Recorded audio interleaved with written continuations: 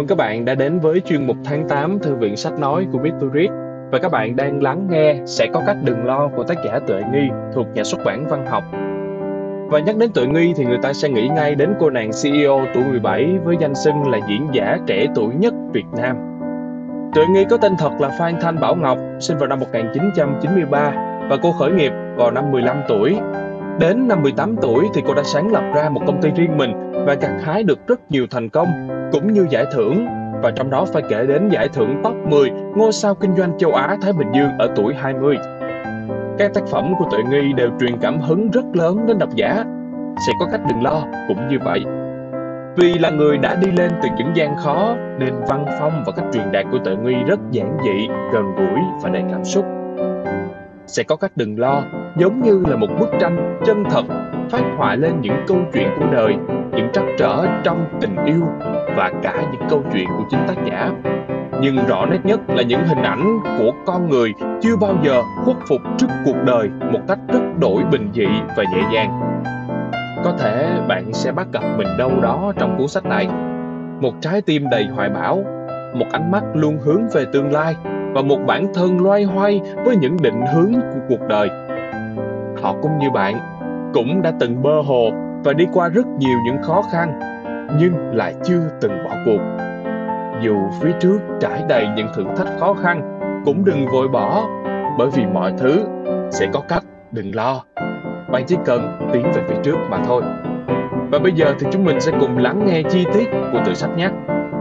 Với chương đầu tiên, sẽ có cách.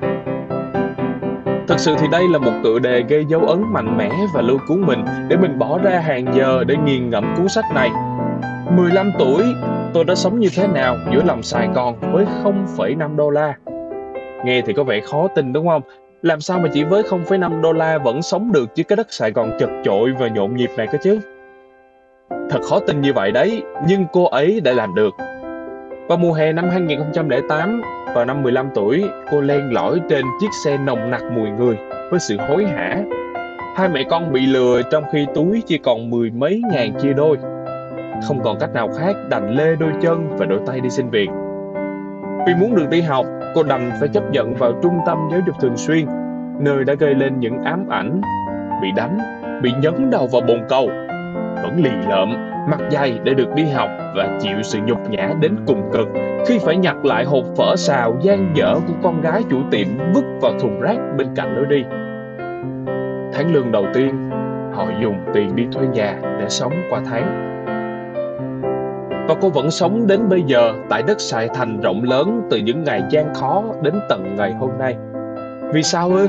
Vì cô có hy vọng, hay nói cách khác là tham vọng. Không phải Sài Gòn đỡ đắt đỏ hơn hay là cô ấy may mắn hơn, mà là khi không còn sự lựa chọn nào khác thì vẫn phải sống.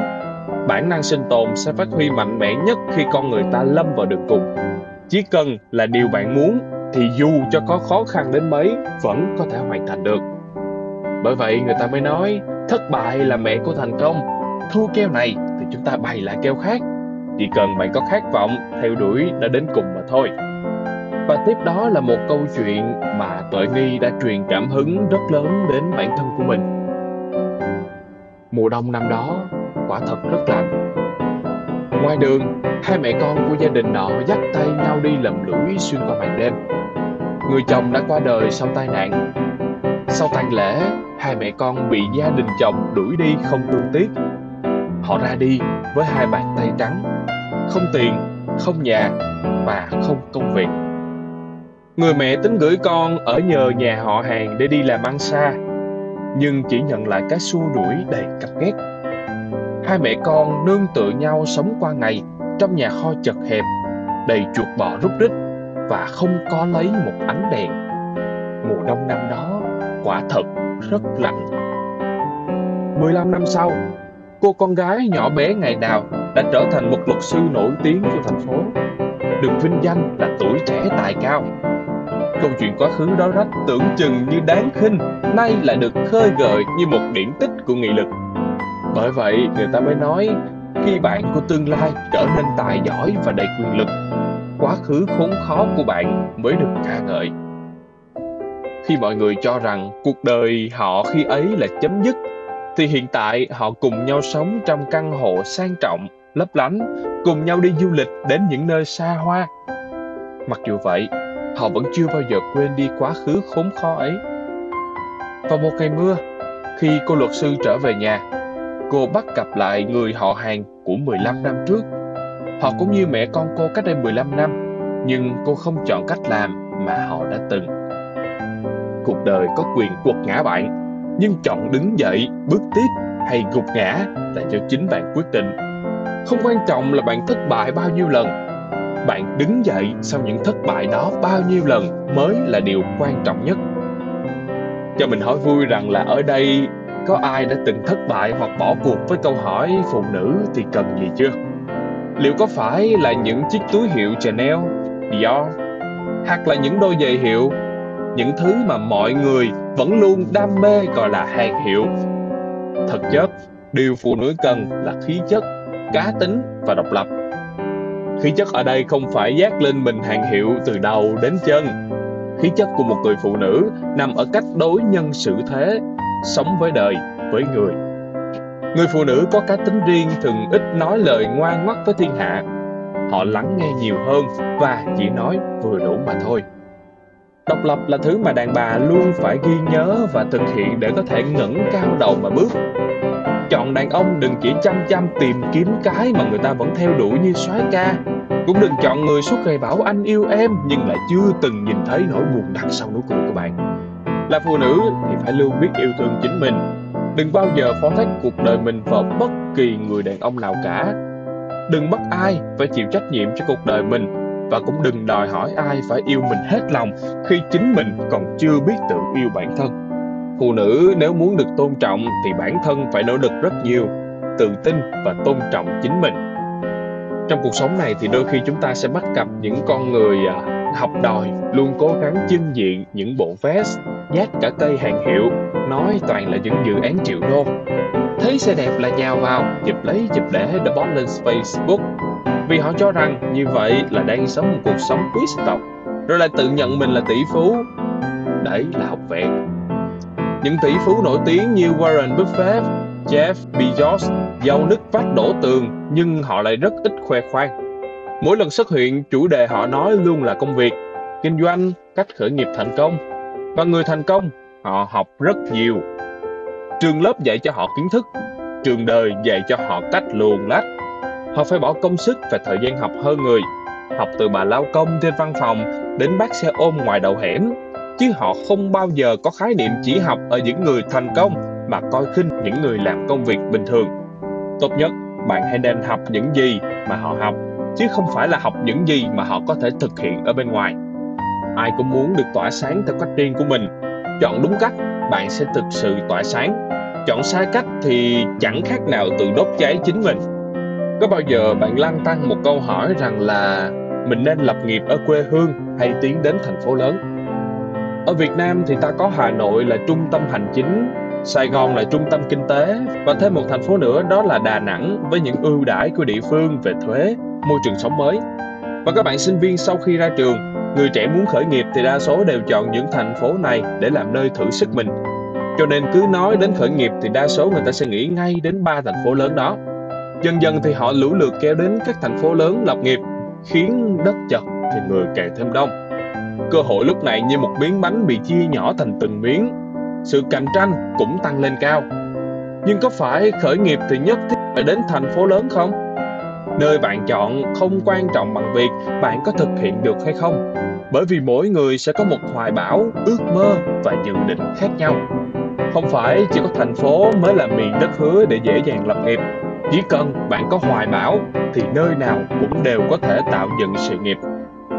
Có anh chàng lựa chọn về quê trồng trọt, phát triển mô hình VAC, trở thành đại gia nông dân khi cung cấp thực phẩm sạch cho các siêu thị ở những thành phố đô thị loại 1.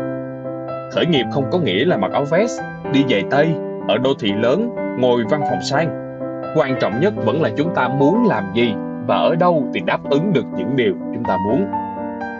Vậy thì có nhiều người hỏi khởi nghiệp nên chọn gì để kinh doanh, để dễ thành công và mau giàu. Có những người mới bắt đầu kinh doanh đa số thì sẽ cố chạy theo xu hướng. Từng có một thời mốt trà chanh rộ lên, và thấy là nhiều bạn trẻ khởi nghiệp đều chọn bán trà chanh.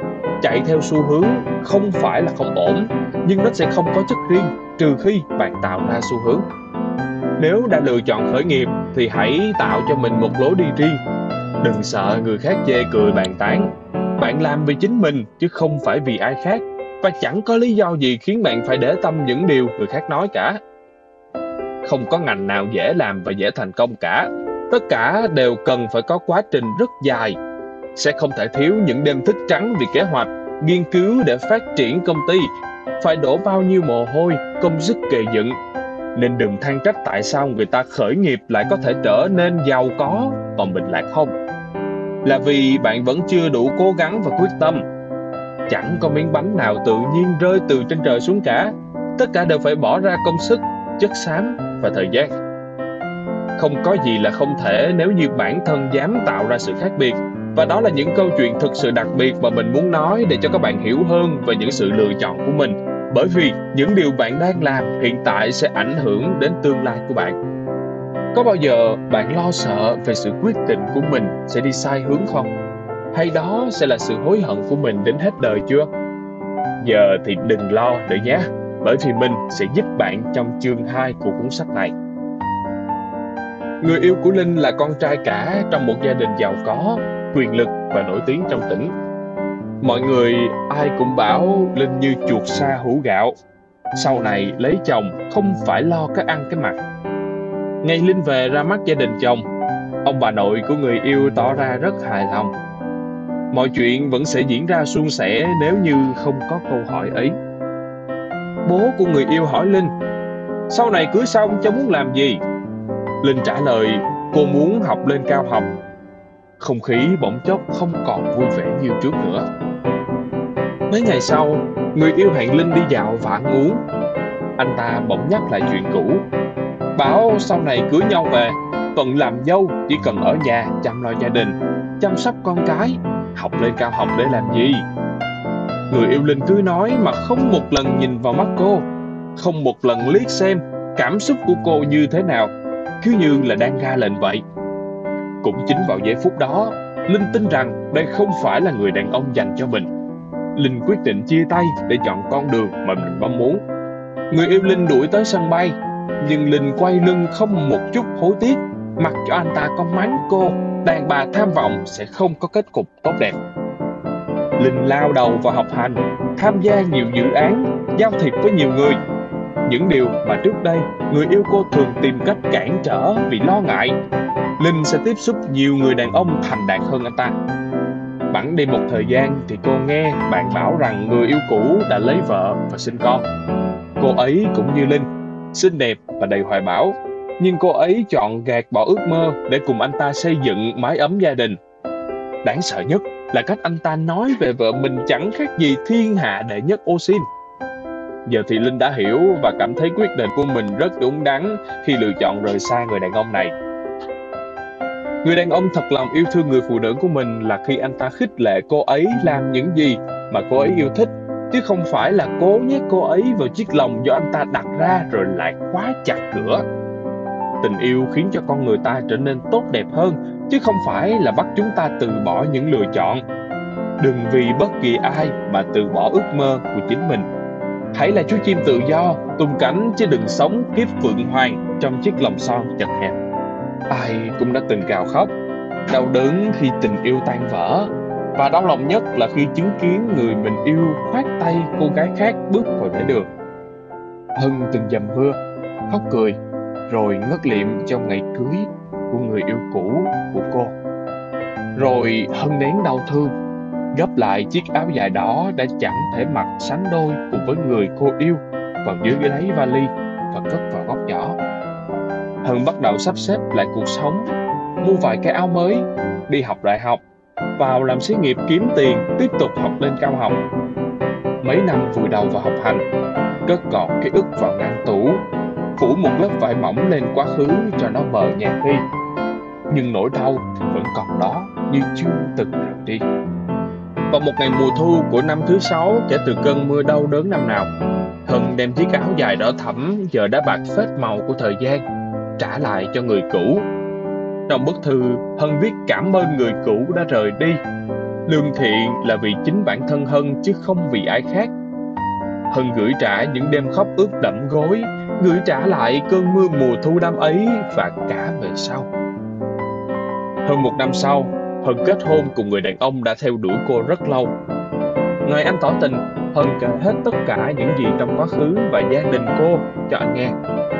Trong lúc tưởng chừng như người đàn ông ấy sẽ quay lưng rời đi, thì anh ta lại nói một câu khiến Hân bất ngờ và quyết định gắn kết cùng anh ta đến trọn đời. Quá khứ là thứ để anh nhìn vào và hiểu cần phải bù đắp cho em nhiều như thế nào, chứ không phải là lý do để anh rời xa em.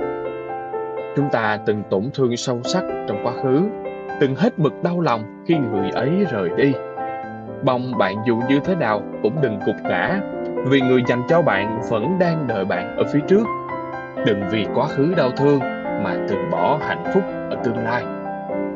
Thời còn trẻ thì ai chẳng từng một lần mà mắc sai lầm, chứ đúng không? Sai lầm càng nhiều thì càng trưởng thành và vững chắc.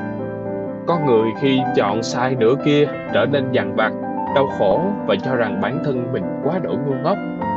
Nhưng tại thời điểm đó thì có lẽ sự lựa chọn kia là thích hợp đấy chứ, là hoàn toàn đúng đắn mà. Có những người đi qua đổ vỡ chọn cách ôm ấp quá khứ.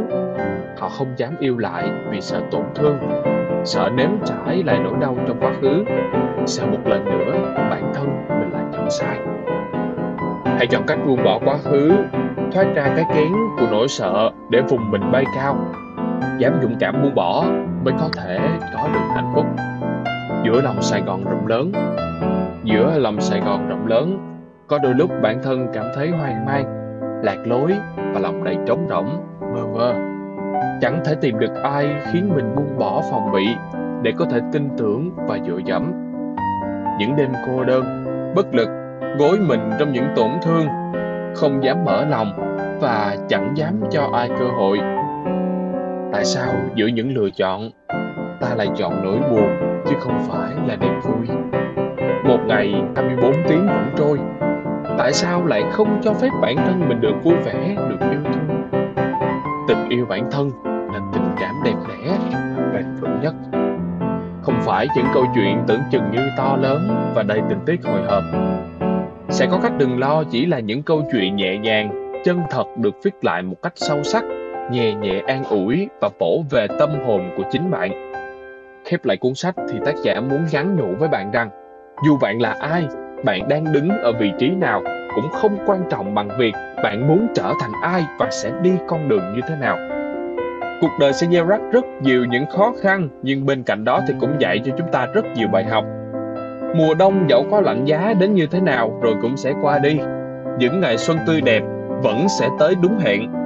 Cho nên tuyệt đối đừng bỏ cuộc khi còn có thể tiếp tục. Năm tháng dài đằng đẵng, hy vọng bạn đủ dũng khí theo đuổi những gì mà mình mong muốn, bắt tay giảng hòa với quá khứ, sống một cuộc đời thật rực rỡ. Và chuyên mục tháng 8 từ Viện Sách Nói số thứ 3 của Mr. Read đã chính thức khép lại. Mình xin được thay mặt cho Mr. Read cảm ơn các bạn vì đã lắng nghe đến những giây phút cuối cùng. Hẹn gặp lại các bạn vào chuyên mục tiếp theo của Thư viện Sách Nói.